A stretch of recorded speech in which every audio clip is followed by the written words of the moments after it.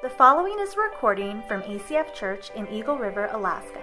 If you would like to join us, our services are Wednesday nights at 7 p.m. and Sundays at 9 and 11 a.m. We would love for you to be our guests. We hope you consider partnering in the work God is doing here by joining a life group, serving, and giving. If you would like to give financially to the mission of ACF Church, you can safely give by texting the donation amount to 907-341-4213. Now prepare your hearts to hear God's word. What's up, 9 a.m.? Or 11 a.m., sorry. How you guys doing? Sorry, I'm still in 9 a.m. There's a lot more of you than 9 a.m., I'll tell you that. You guys slept in this morning. So thanks for coming to church. My name is Brian. I'm one of the pastors here, and glad to see you all. Thanks for coming. If you're at church on Memorial Day, your salvation is secure. There's a special place in heaven for you. Well done, good and faithful servants. So anyway, so thanks for coming. I know it's amazing outside, and I promise I won't go too long. So we'll get you back out in the weather. But glad you're here. Lots of good stuff happening in our church lately. Lots of things happening. One of the things that I wanted to just tell you about, you may have seen the camera in the back of the room. We're going to start here in June, putting out all of our messages out online. And so we've kind of resisted this for a while. Let me be honest. I've resisted this for a while. There's been part of me just kind of going, really, does the internet need me? Really, should this face be on the web? I don't know. I've kind of resisted it, but we want to do everything we do with a purpose, and a lot of churches do a lot of different things, but we want to make sure everything we do it for a reason. And so we've just come to the realization that there's a lot of people that are part of ACF that have moved away, that want to still stay connected with our community, especially as they're trying to find a church home in their new location. They can still continue to tap in online. We have people who are up on the northern slope. We have people who are deployed. Maybe you're sick and you're at home for the week and you still want to stay connected. And so we're really excited. This is a new thing for us to be able to launch and to put all of our messages out online and to be able to share those with the world. And so what we're going to do starting today is from now on, we're going to be welcoming those who are watching online. So can we welcome them this morning together? Yep. No, that's awesome. That's a big deal because you know how it is to sit on the other side of a computer screen. You feel a little disconnected. So we want to honor all the people that are watching online as well. And so good stuff happening. It's Memorial Day weekend. How you doing? You having fun already? Hope you get out today. This is like the I don't have a four-wheeler crowd. That's what we got going on here. So I guess I'm going to church. No, I get it. So our family went out to Hatcher's Pass on Thursday night, and we got a great spot. So if you go early, you get all the good spots. So we got a great location. People were like driving by and looking in, and in fact, one guy came down and walked down. He's like, hey, this is where our family normally camps. And we're like, us too, But so anyway, we were those people that got the primo spot. But my little boy Grayson, he's 4 years old. So we have a four-wheeler, and we got that out. And I was thinking, maybe he could drive it. He'd been asking me for a while, like, Daddy, I want to drive the four-wheeler.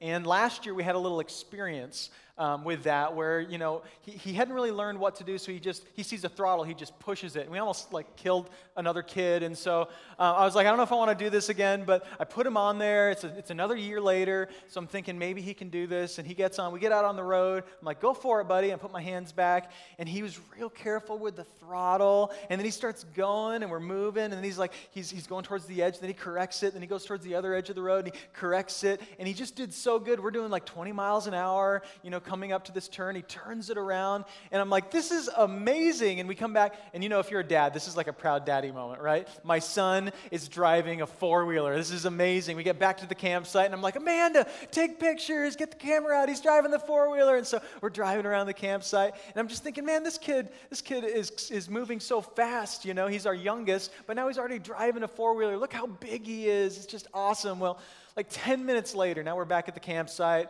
we're sitting around the fire, and, I look across the way and I see Amanda, and she's got that like angry mama look on her face, and I'm like, uh-oh, what just happened? And so I stand up, and then Grayson comes out from around the truck, and he's soaking wet in the front, and I'm like, is that river water? And she's like, and I'm like, uh-oh, this isn't good. Because Grayson, he's 4, but he doesn't make mistakes, but he has made a mistake, right? And so I'm like, okay, what's the situation? What's going on? Did something happen? And I'm like, this is weird. So I get him over next to me, and I'm like, Grayson, what happened? What did you do? And he goes, I don't like to go potty in the woods, Daddy. I like to go potty at home. First of all, as a dad, I'm like, I have failed you, my son. Like, men love to go to the bathroom in the woods. It's what we do. It's like, just feel most alive. Anyway, and I'm like, what's wrong with you, kid? And so now I'm like, I'm in a different mode, right? As a dad, I was compassionate. Compassion's gone. Now I'm just angry because you've made this deliberate decision to go to the bathroom in your pants. And so now we're having this conversation. I'm having to discipline him. And it was just like minutes ago, I was just thinking like, look how old you are. Look how mature he is. 5 minutes later, he's going to the bathroom in his pants. It's just so weird. You parents get this, right? Some of you parents are like, great, I'm glad my kids aren't the only kids that do that stuff. I'm not alone. But we're talking this morning, we're going to talk about something called maturity. We're going to talk about maturity. And I was thinking, like, this is a lot like how a lot of us are, where we go through life and we probably have things that we're pretty good at. In fact, maybe you've kicked a couple bad habits in your life. Maybe you've got a couple good habits. Maybe you're getting better and you're starting to control your anger a little bit, or you're starting to control this problem or that problem. And so as you look at the big picture of your life, you're like, look at these things. Look how much better I am. Look how far I've come. You see, I'm mature. I'm a grown-up. But then there's like what's in the closet, right? You know what's in the closet. Like, all that stuff over here that you're just putting off dealing with. You just kind of like, the friends are coming over, so we just kick it all in the closet, close the door. We don't want to deal with it. We don't want people to see it. We all have that stuff. And so in the Bible talks about maturity a lot. And it talks a lot about what it looks like to grow up in Christ. And it always talks about maturity in terms of being a journey rather than a destination. Maturity is never something that you arrive at. In fact, as a leader in the church, as I'm looking for other leaders, other men and women to lead ministries and to lead people, one of the first things I look for is that person still growing? Are they still maturing? Like, I don't want a leader that's like mature, that has nailed it. Now, at some point, there's a line, there's like a transition where it's like, okay, you are becoming a mature believer.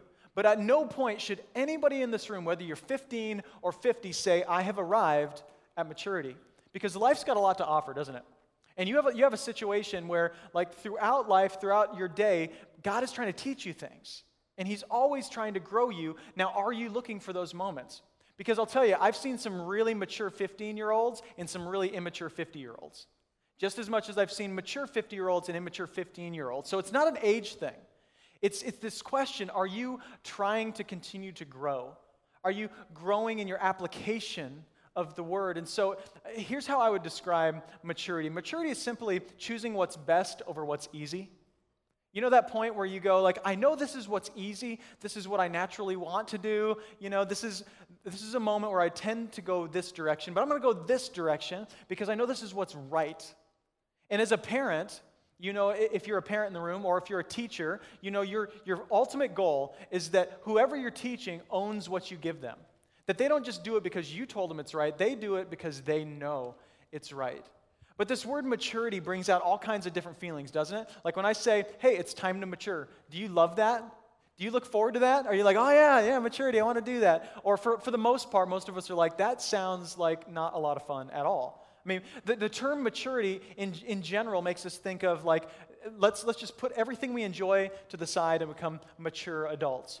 In fact, so we have this term that we've come up with called adolescence, right? So adolescence is traditionally considered the age between 13 and 18. That's kind of traditional adolescence. And adolescence is this demographic where we're not like kids anymore, but we're not adults either. We're kind of in that in-between stage trying to become adults. Now, we millennials, got some millennials in the room? Any millennials? We've got a few millennials. So if you're a millennial, we've invented something called extended adolescence. So extended adolescence now, most people consider adolescence to be between the ages of 13 and 30, which makes me feel great because I'm 33. So I'm just outside of adolescence. I'm just starting to become, an adult according to that statistic. But 13 to 30, extended adolescence, or some would call it like delayed onset adulthood, which just happens to be the same acronym for dead on arrival, right? And I don't know what that means, but I feel like they're connected somehow. Delayed onset adulthood, like, maybe I'll grow up, maybe I won't, I don't know, like maybe I'll settle down at some point, but for the meantime, I'm just going to kind of date, and I'm going to, live with my girlfriend, live with my boyfriend, just kind of try life out a little bit. Maybe I'll try this career, that career. I don't really want to like commit to anything. Am I speaking anybody's language? I don't really want to commit to anything. I just want to kind of live in this adolescent in-between stage. And in fact, we've invented a term for this struggle, and it's called adulting.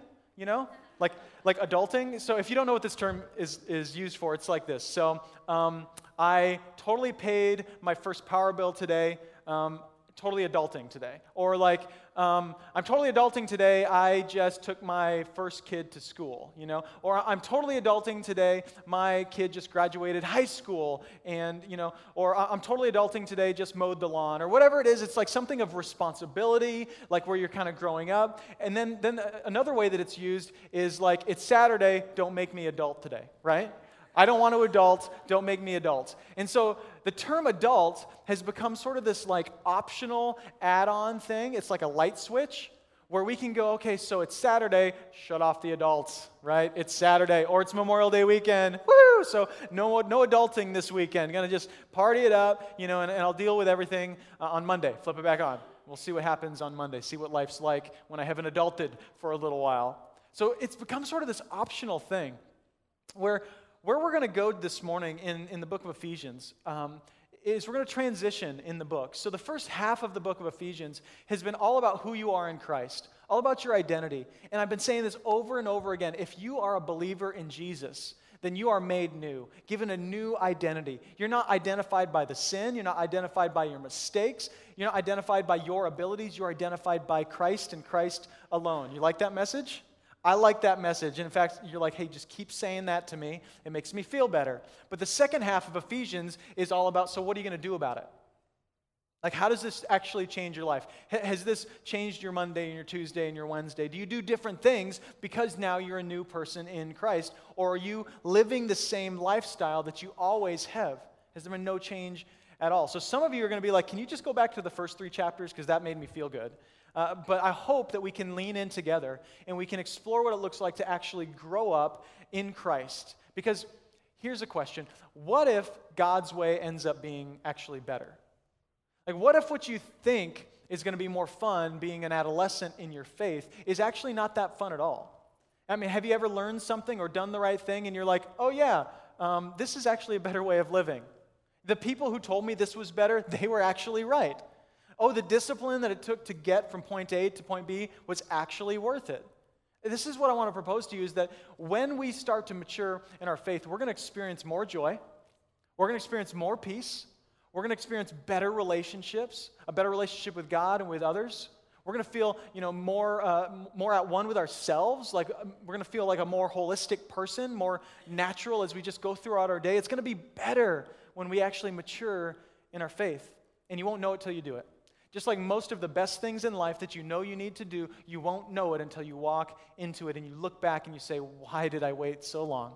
So let's pray, and we're going to dig into this. Jesus, thank you for your word today. Thank you for this group of people that we can come together and just be honest before you and before each other and ask you to speak to us. God, I just recognize the limitations of my words, and I know that my words are empty apart from the work of your Spirit in this room. And God, so I want to pray for everybody here, God, those who are very close with you, God, that you would show them something new today to apply to their life, God, that you would give us all conviction of something better in life. And I pray for the person who is far from you today, maybe is resistant to faith and to church and Christianity, God, that you would speak to them. And God, that there would be something real and honest going on inside of their hearts as they converse with you. God, we pray it in Jesus' name. Amen. Amen. So before we get too much of what Paul talks about as maturity, like what is it? What is the difference this is supposed to make? I want to start off by talking a little bit about what maturity isn't, because I think that we have a lot of different perceptions about the word maturity, or what is a mature believer? I don't know what that means to you. If it's like, well, they go to church, every Sunday, or they read their Bibles, or, they wear the suit and tie when they go to church, or what, like, I don't know what it is that you use. Oh, that must be a really mature Christian. And so I want to tell you what maturity is not. And the first thing I think maturity isn't is it's not salvation without renovation. It's not salvation without renovation. Have you ever done a renovation in a house? Have you ever done like a full remodel where you're like digging out drywall and wiring and the floor's all ripped off? It's like just a total mess. Well, the Bible describes your life like that. When you believe in Jesus, when you trust in Him, you put your faith in Him, He comes in and it's a DIY project gone wild, right? Inside of your soul. It's like Jesus is like, all right, this is a wreck, but we're going to do this thing. And He starts tearing down the walls and replacing the windows and digging up, the plumbing. And He goes top to bottom. And this is a journey that you will be on for the rest of your life. At no point does Jesus step back and go, nailed it, done. Because we always are growing. We're always actually, honestly, if we're looking at ourselves, finding new ways to blow it, right? The things you used to do, you don't do those anymore. Now you came up with new ways to blow it. So God is always at work in our lives. And so although we're this new creation, He's made us new. And so we're going to see ourselves and identify as Christ. We're going to see ourselves that way. We also know I'm still like alone. I'm a mess, and God still needs to work in me, to work out the finished work that He's done in Jesus. He's going to show me what it looks like to live that way. So we're in this like in-between stage. Romans 1:21, if you want to flip over to that real quick, I think this passage speaks to this really well, this tension that we live in. And maybe this is you today. Romans 1:21 says this. It says, "For although they knew God, they did not honor Him as God or give thanks to Him, but they became futile in their thinking and their foolish hearts were darkened. Claiming to be wise, they became fools and exchanged the glory of the immortal God for images resembling mortal man in birds and animals and creeping things." So he's talking about, okay, there's these people that claim to know God. They go to church, they have a Bible, maybe they know some Christian lingo, but they have not yet honored God as God, honored Him as God in their lives. And so they've ended up worshiping other things, creating idols out of the creation that God has given them. And so there's a way to feel like you've experienced some kind of thing that might resemble salvation, but it wasn't salvation at all. Like at one point you got emotional in church and you kind of like said a little prayer in your head and you're like, oh, I don't know. Maybe that'll cover me, or you went to a camp and it was the last night at camp. It's always the last night at camp, right? It's the big emotional moment, and it's like gospel presentation, and you went up front and you said a prayer or something, but nothing really changed in your life, Maybe you go to church every Sunday, but if you're honest, you've had some kind of emotional experience, but you haven't truly surrendered your life to God. And so what he's saying is there's a way to kind of know God. It'll be like, hey, that's God over there, but for Him not to reside in your life, to fill your heart. Because salvation always results in renovation. If there's no renovation going on in your life, then I urge you to look and to ask the question, has there been salvation? Have I truly surrendered to God? A second thing I would say is not maturity, is knowledge without action. Knowledge without action. And I want to flip over to 1 Corinthians 8:1 because I think this speaks to this well. It says this, "Now concerning food offered to idols, we know that all of us possess knowledge. This knowledge puffs up, but love builds up." So he's saying there's a certain kind of knowledge that puffs people up, and there's another knowledge that results in a built-up life. So I'd ask you the question, are you puffed up or are you built up? Like, is there really like a foundation of Christ in your life, or are you puffed up with knowledge? Now, knowledge is good. So we open the Word at ACF Church. We get together in groups and we wrestle with theology and we wrestle with what it means to walk out this life as a believer. We always want to be growing and gaining more knowledge, and I hope that you're reading through the book of Ephesians at home. If you haven't, you can start today. It's a quick read. So we want to be reading, we want to be studying, we want to be learning the Word of God, so we value knowledge, but knowledge without love is worthless. If your knowledge doesn't result in a deeper love for God and a deeper love for people, it is a worthless knowledge.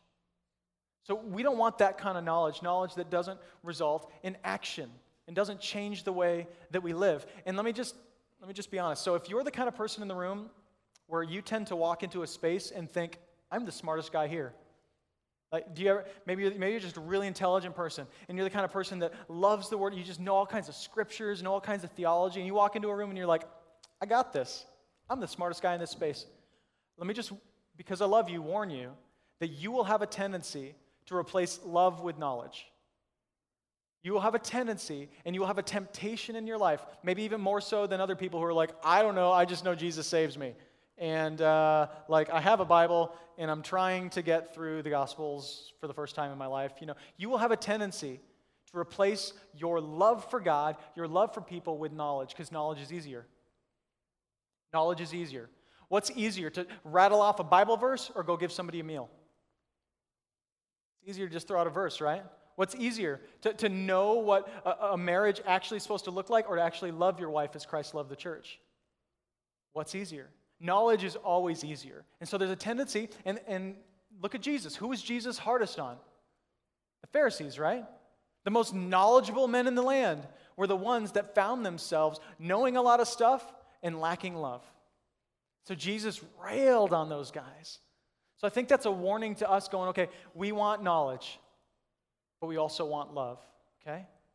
So knowledge without love, not maturity at all. You can throw out a lot of verses, and if you don't love people, I don't want you leading the ministry. I don't want you feeding that into other people. But if you know a lot of stuff and you love people well, man, I want more of you in this church. I want you to multiply yourself in this community because that's who Christ is. Theology, knowledge, and love. It's also, maturity is not confidence without humility. You should have confidence if you're a believer. Like, you should be confident in your faith. You should be able to lay down in bed tonight and go, I know I'm in the hands of my God. I know that I'm protected, and that if God is for me, who can be against me? And that I am living for God, and that I don't have to wonder if I'm saved. You can be confident that you're saved. You can go home tonight and not be like, man, maybe I should call Pastor Brian. He can lead me through that prayer again. Just a little fire insurance because I've prayed it 10 times, so maybe 11 will do the trick, and then all this, my life's going to come together. You don't need to do that. You can be firm and you can be confident in your faith, but your confidence should also be grounded in humility. If your confidence in your faith isn't grounded in humility, then you've forgotten the price that was paid for you. You've forgotten how far you've come and what it looks like for a holy God to reach down into the life of a broken human and say, I want a relationship with you. We need humility that's grounded in Christ. So confidence without humility. I would say this too. If you are proud of your maturity, you've probably got some maturing to do. If you're like, everybody look at me, I've come a long ways, time to grow up. Because that's just a sign that it's like, okay, no, this is an ongoing process. At no point do you arrive at, I have achieved maturity as a believer and I am done. At no point do you stop. You continue to grow. I think another thing would be grace without truth, also not maturity. Grace without truth. Here's how I would describe this. Like, you have relationships in your life with people, hopefully. I hope you do. Make some if you don't. Make some relationships. Make some friends. It's always a good thing to do. You have relationships in your life, and some of these people know that you're a believer, but some of them don't, right? And for some people, like, this is the last thing you really want to talk about in a conversation with a friend, is the fact that you were here on Sunday morning, or that you're a believer in Jesus. And in fact, if you're honest, you're a little ashamed of it, and you just don't really want to be that weird Christian that's like always talking about his faith, and besides, that just gets uncomfortable, and it's like, don't want religion and politics, it just makes it weird, so let's just leave that out of the conversation and talk about other things. But I wonder for you, like, if you are a runner, and you're running a 5K this weekend, would that come out in the conversation? Sure. Like, would your friends in your life generally know, like, you like to run? Absolutely. So why is the same not true for the God that you worship, the one that you've made first in your life? Like, why would your relationship with God not come out in your relationships with others, but your running hobby or your car hobby or whatever you love to do does come out? This should be one of the first things, honestly. And to be honest, like Christians, it gets a little weird when you have a friend with a non-Christian and you kind of like hide your faith over in the corner until at some point it like pops to the surface and you're like, I don't know what to do now. Like, that just gets, people feel like you've tricked them. Like, oh, wait, you're a Christian? Yeah. Wait, you mean like there's a God that you believe, saved your soul from, from your sins, and like you believe that you're going to spend eternity in heaven? You go to church every single Sunday? Well, yeah. It feels weird, right? Like, why wouldn't you talk about that? So I know you're uncomfortable. But to be honest, like, it's not grace without truth. See, grace involves truth. For it to truly be grace, for you to live in grace with the people around you, doesn't mean to protect them from what you believe. It means to choose wisely when you bring it up, but to bring it up. You don't want to be that person that's, running around just like forcing things on people, and like trying to fix everybody around you, but you can share your faith. And in fact, there may be somebody in your life right now that they're making some choices that are hurting them, they're hurting their family, and you're like, well, have grace, just let them keep doing it. But if you're going to really have grace, if you're really going to love them, then the grace that I see in Jesus is a grace that might speak up and say, hey, I think there might be a better way. And we as a church, we are not about just regulating behavior, because I don't think regulating somebody's behavior is going to get them any closer to heaven. We're about bringing them to Jesus.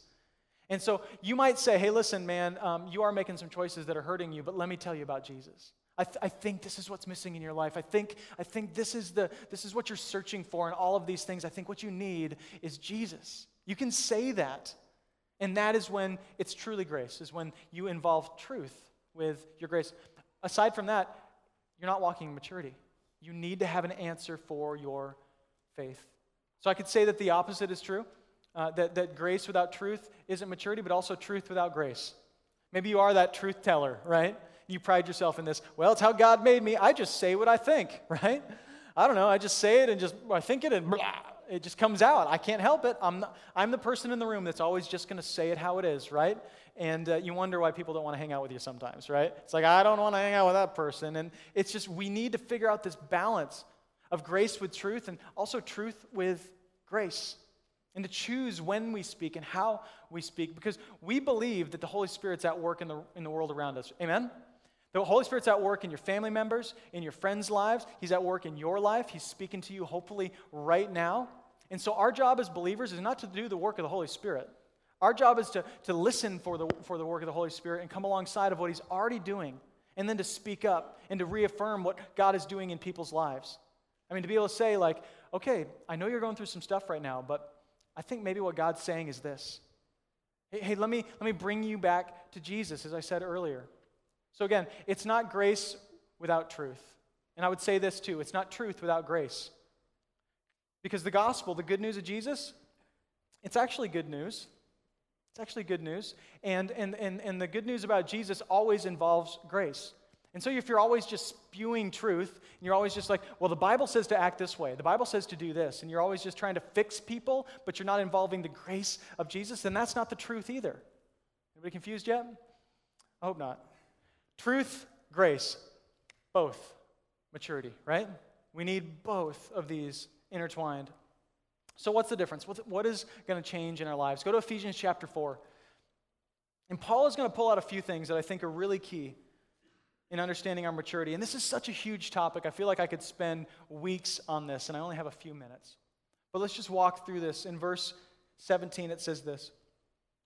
Now this I say, and testify in the Lord, that you must no longer walk as the Gentiles do, in the futility of their minds. They are darkened in their understanding, alienated from the life of God because of the ignorance that is in them, due to their hardness of hearts. So what changes? I would say what changes is this. We used to be hard-hearted, but now we're just hard-headed. We used to be hard-hearted, but now we're just hard-headed sometimes. What he's talking about here is he talks about the Gentiles. Now, when he says the Gentiles, he's specifically speaking about people who are not part of the family of God. Now, there are Gentiles who are becoming believers in this first century church, so that's a good thing, but he's specifically using that term to describe people who are not part of the family of God, have not been transformed, have not gotten this new identity in Christ that we spent 3 chapters talking about. And he talks about the futility of their minds, darkened in their understanding, alienated from the life of God because of the ignorance that is in them. Have you ever chosen ignorance? Have you ever just been sort of hardened of heart to the point that you just didn't want to hear the truth anymore? Maybe you're kind of on that, like, I go to church sometimes because whenever I go, I get convicted, and that's not that fun. So I'm on sort of that, like, once a month rotation, maybe once every couple of months. You guys are hardcore because it's Memorial Day, and you're here. But, maybe you're on that kind of, maybe it's the Christmas, Easter crowd. I just show up occasionally. But when I go, like, I tend to hear things that make me feel convicted, right? And so you just run from it. Maybe you've numbed yourself to conviction in one way or another. There's something in your life that you used to think was wrong or that you used to feel convicted about, but you've just sort of done it enough that you no longer feel convicted about it anymore. You've actually alienated yourself from God. That's to have a hard heart, to be hardened of heart, where you no longer feel the conviction that you used to feel. Now, when you are in Christ, though, when you're in Christ, now you're just kind of hard-headed sometimes. That's different. Anybody hard-headed sometimes? I am. So rule number 1, married guys, never buy your wife a treadmill for Christmas, even if she asks for it. So I was under the impression that when she asked for something, it's what she actually wanted. Anyway, so don't buy her a treadmill for it's not what she really wants. Anyway, I learned I learned the hard way throughout my life. I don't pick up what people are putting down sometimes. I'm a little slow on the uptake, and I feel like it's that way with my faith. There's a lot of things that I look at and I'm like, oh, I had no idea that was such a mess, or no idea that was so hurtful to people, or no idea that I had this thing in my life that I've been kind of rationalizing this area of my life for a long time, and it's really a problem. And so I'm kind of slow on the uptake. But my heart is open. I want to ask you, is your heart open today? Or do you have a calloused heart? A heart that's really not interested in growing, interested in learning, It's just get me back outside into the sunshine.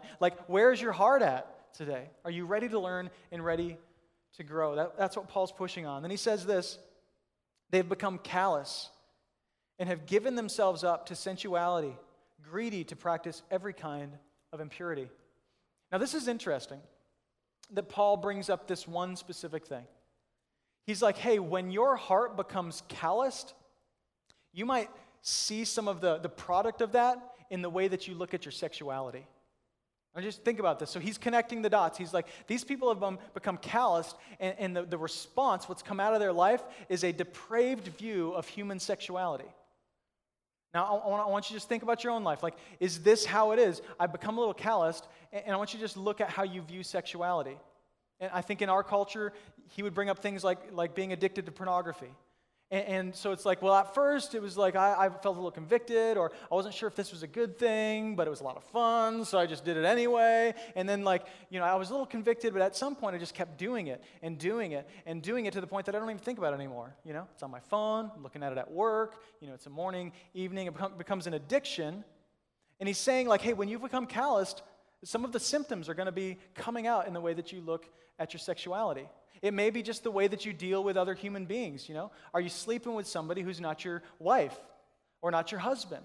Again, this is all a product of what's going on you internally, where you get to the point where you're I don't know, you just kind of you just do what you do. This is what's going on. You got to kind of test drive the car before you buy the car, right? And you've been test driving for, a year and a half. It's stop. We don't test drive people, right? We test drive Hondas, not people. So again, the way that you view this is going to be a product of where your heart's at. So Paul's hey, look at the way that you view your sexuality, and you're going to get a sense on whether or not you've been hardened in your heart, whether or not you've become calloused to conviction.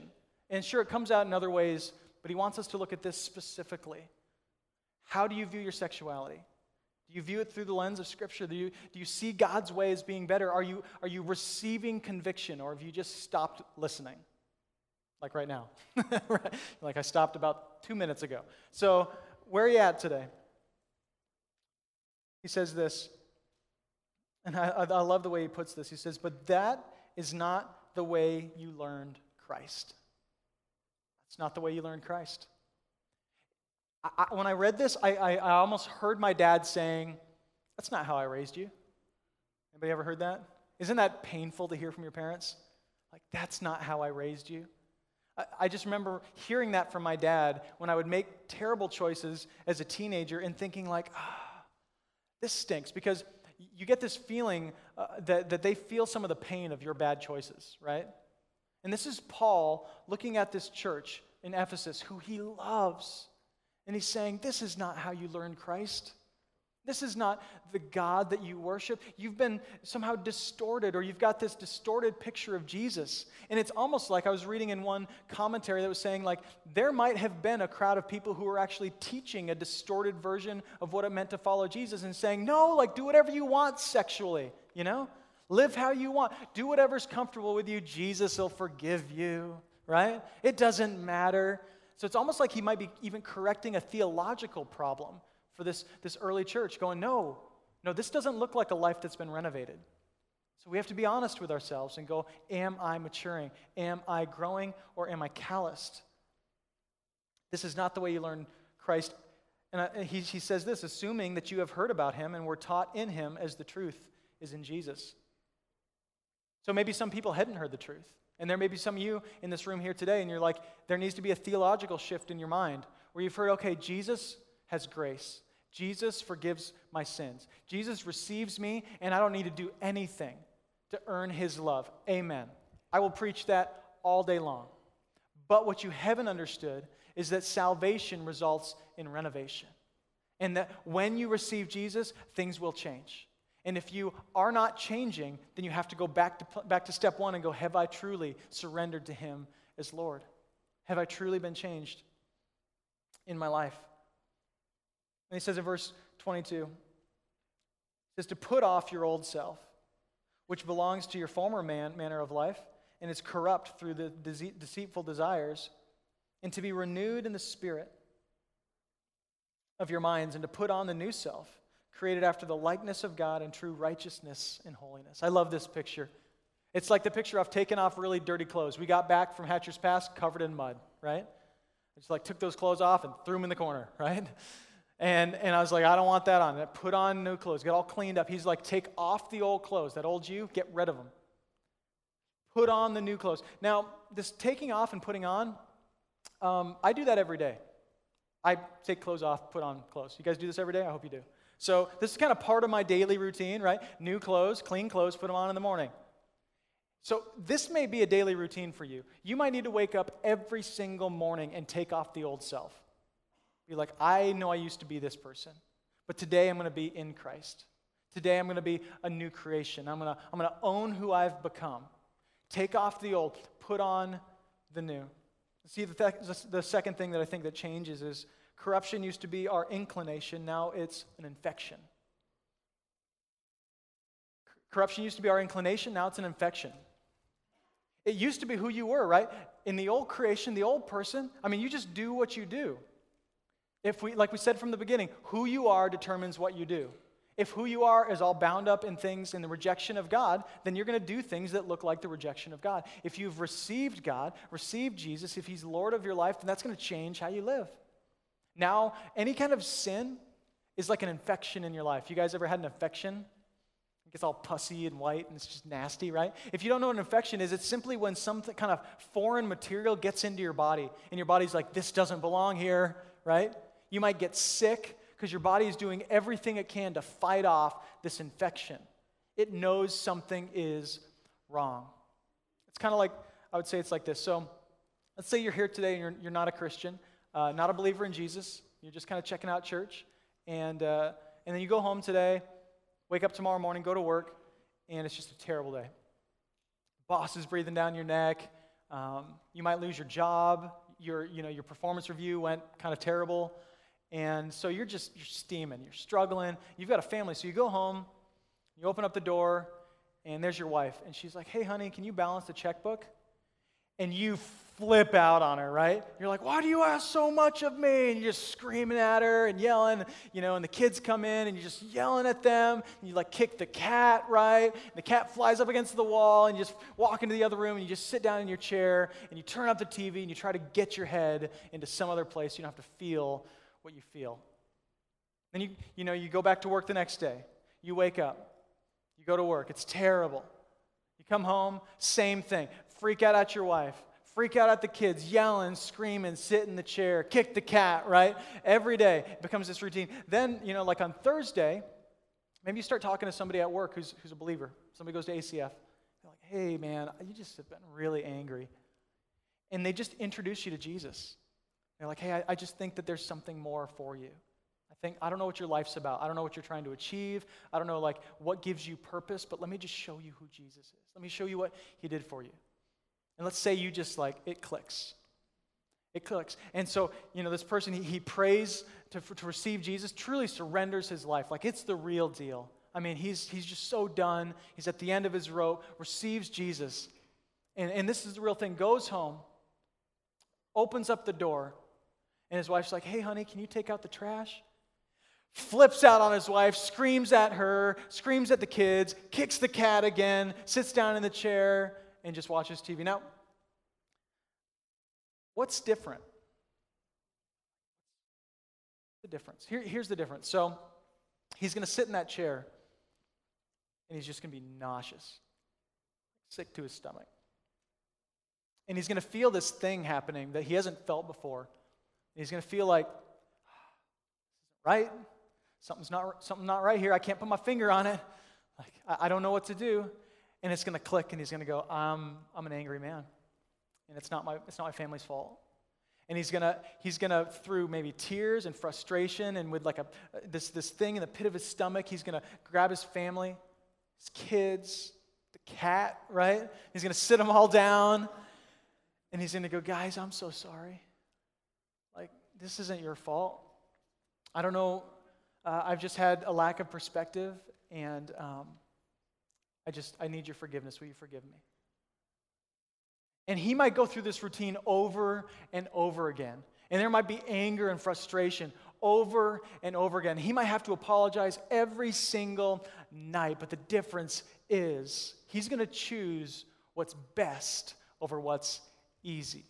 And he's going to feel conviction. And at the core of maturity, you guys, listen, at the core of maturity for you is that you are becoming more and more convicted that God's way is actually better. To the point that you're not just going to think that, you're going to do something about it. You're going to apologize. You're going to make a decision to change something in your life. It's going to change everything about you. Let me read this last part. In verse 26, we're going to skip ahead. It says, be angry and do not sin, and do not let the sun go down on your anger. He brings out anger, again, as another sign, if not kept within boundaries of somebody who's become callous. But he's like, hey, you can become angry but not sin. Because I'll say this, as Christians, if you're a believer in this room, you should be angry about some things. Like, get in touch with your heart and watch the news. And just think about some of the injustices that happen in the world around us. There are some things that you should be righteously angry about. Some things that you're like, we need to do something about this. I need to do something about this. I mean, to the point where you're like, I'm gonna change something in my life to make this better for somebody else. There are things in this world where you can be angry about them, but not sin. But in general, I'll be honest, like anger in my life is mostly sinful. It's mostly selfish. It comes from my own arrogance. So I don't know where that hits you. He says, be angry, but don't sin in your anger. He says, don't let the sun go down on your anger. For them, when the sun went down, it was the end of the day. For us, what do? Flip a light on, right? For them, they didn't have lights. They were like, hey, sun goes down. That means we got to stop working. The day's pretty much over. He's saying there is something that happens when you have an issue with somebody in your life and you just let it fester all night long. Doesn't ever make it better, does it? You ever wake up tomorrow and you're like, hey, love that person. Yay. No. If you don't deal with it, it just gets worse. You just give it more time to fester and become a deeper problem. He's like, don't let that happen. He says, and give no opportunity to the devil. Apparently what these things are opportunities for the devil. Apparently when we choose to callous ourselves to our sin and just allow it to be what it is and let it into our lives, it actually gives an opportunity for the devil to take more ground. The devil will always take more ground. Do you know that? The devil will always take more ground. It's never just what you gave him. You can never just give the devil the thing that you gave him. There is always more, and it will always turn into other things in your life. There will always be more bondage. There will always be more pain. There will always be more heartbreak on the other side of that thing that you're like, I'm just going to give him this one thing. This is just what's in the closet over here, but look how mature I am right here. Don't give any opportunity to the devil. And then the last thing, he says this, let the thief no longer steal, but rather let him labor doing honest work with his own hands, so that he may have something to share with anyone in need. So my last point, we used to want what we didn't earn, but now we work to give it away. He brings up greed. He brings up our stuff. He brings up materialism. And he's like, hey, as you mature, as you grow up, as Christ comes in and he changes you, he changes how you view your things. And now you're going to view all your things completely different. Why? Because you're a new creation and you've got a totally different outlook on the world. You are just after different things in life. So your dreams and the things that you pursue are just different than somebody who is not in Christ. He's like, let the thief no longer steal. Stop trying to get things you didn't earn. Now simply get a job and work so that you can help people, so that you can give it away, so that you can make a difference in somebody's life. That's a different perspective, right? Is that the perspective of the world around you? No, not at all, right? This is hard, and I'll be honest, American church, this is maybe the one biggest problem. I mean, we have a lot of problems, but I would say this is one of our biggest problems. I would say for most people that I know, especially in America where we have so much stuff, the one thing that we love more than God is our money. Be honest, like the one thing that you're like, I'll go serve on Sunday, I'll play on the worship team, I'll preach a sermon, I'll even tell somebody about Jesus, but don't you get into my checkbook, right? Just be honest with yourself. And if you don't want to give at church, don't give at church today. Like I'm not even talking about that. That's a different sermon. I'm just talking to you about generosity in your life. And I just want to ask you, because here's how it works in my world. This is not my inclination. For Amanda, I've said this before, my wife Amanda, she's the most generous part of me. When our bank account starts filling up, she gets really uncomfortable. And I'm like, no, it's supposed to fill up. And she's like, no, it's not. Let's just do, And I'm not saying don't plan and don't make, a retirement plan. But she's like, no, like we've got things in place. We need to give something away. I'm like, no, we're doing good. This is great. And so she's always pushing me. Like when things start filling up, she's like, have we reassessed like what we're giving lately at church? And I'm like, no, we haven't. Don't make me do it. It's just, we need people in our lives who are willing to ask us those tough questions, because I'll be honest with you, the only way to combat greed is generosity. That's the only thing that combats it. That's what he's saying. Can God help people who are in need without your money? Yeah. Yeah, he can use somebody else, or he can use their money. That's better, right? We like that better. Can he use somebody else? Can God get the job done apart from your generosity? Yep. So there must be a deeper purpose here. It must transform us in one way or another when we learn to look at our stuff this way. Like, hey, God has given me things so that I can give them away. God has given me my resources so I can help other people. And apparently that does something in my soul. And here's the deal. I know my personal testimony is that when I give away, I learn more about what money was intended to be in it. And I feel freedom in my heart. It hurts, but I feel freedom in my heart when I do it. So I just want to ask you this question. Are you maturing today? Are you growing up? Do you find yourself developing in Christ, gaining knowledge and love? Are they both growing at the same pace? Do you find yourself loving people more, understanding God more, maturing in your faith? And if not, I just want to ask you the question, why? Why not? Why not? What is the barrier in your life? Have you forgotten what you've been saved from? Have you forgotten what it's like for God to reach down and to pull you out of this muddy mess and to give you new life? Have you forgotten what that's about? Maybe that's the case. Maybe you got saved a long time ago and you're like, yeah, I hit maturity at like age 30. Now I'm 50 and I'm kind of plateaued out. Why? Don't stop. Don't stop. Maybe what you need to pray today, somebody after first service came up and they're like, guess what I prayed today? I asked God to convict me of my sin. And I was like, that's dangerous. And she's like, I know, but I love it, right? You want to pray a dangerous prayer? Are you serious about this? Ask God to convict you of your sin. God, would you show me my blind spots? Would you show me what I'm not seeing in my life? Would you make this real for me? But maybe you're here today and you're not maturing because you have never really become alive in Christ. Maybe you've been to church, maybe you know some Bible verses, but you've never truly surrendered your life to Him. Here's what I believe is that living things grow. If you're alive, you will grow. Like, we don't ever dig dead people up from the grave and measure them and try to figure out how much they grew, right? They don't. Dead things don't grow. Living things grow. So if you're alive in Christ, you're going to grow. If you're not alive, if you're still lost in your sin, you've never truly surrendered to God, you've got this closet full of stuff that are just off limits to God, today you have an opportunity to change that. Today you can go home here fully confident that you know God and have surrendered to Him. Let's pray together. Jesus, God, I just ask for your conviction. God, I know there's stuff in my life that I've just stopped listening about. I know there are areas, God, that I've tried to keep off limits from you. God, I know that I have a tendency towards greed. God, that I can replace my love with knowledge and do the easy thing over the right thing. So God, I ask that you would show me that. God, I pray that over this room. As we are believers in Jesus, God, that Jesus would come in and convict us. The Spirit would convict us of sin, would change us from the inside out, would show us the better way. And God, would you give us a deep belief in our hearts that your way is better?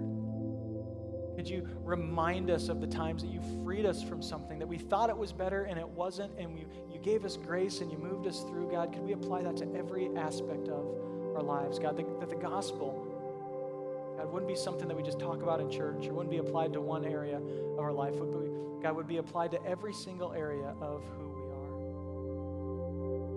And if you're here today and you're like, Brian, I'm just not sure that I've truly surrendered to Jesus. And I would ask everyone in the room, if I were to ask you, are you a Christian? Do you know that you're a believer? On a scale of 1 to 10, where are you at? 10 being, I totally know that I'm going to heaven tonight. If you're anything but a 10, then you have a decision to make today. Because you can know beyond the shadow of a doubt that you are in the hands of a loving God. So I want to provide an opportunity for you to pray. Would you just pray with me and make this commitment in your heart? Jesus, I know that I'm a sinner. I know that I need your grace.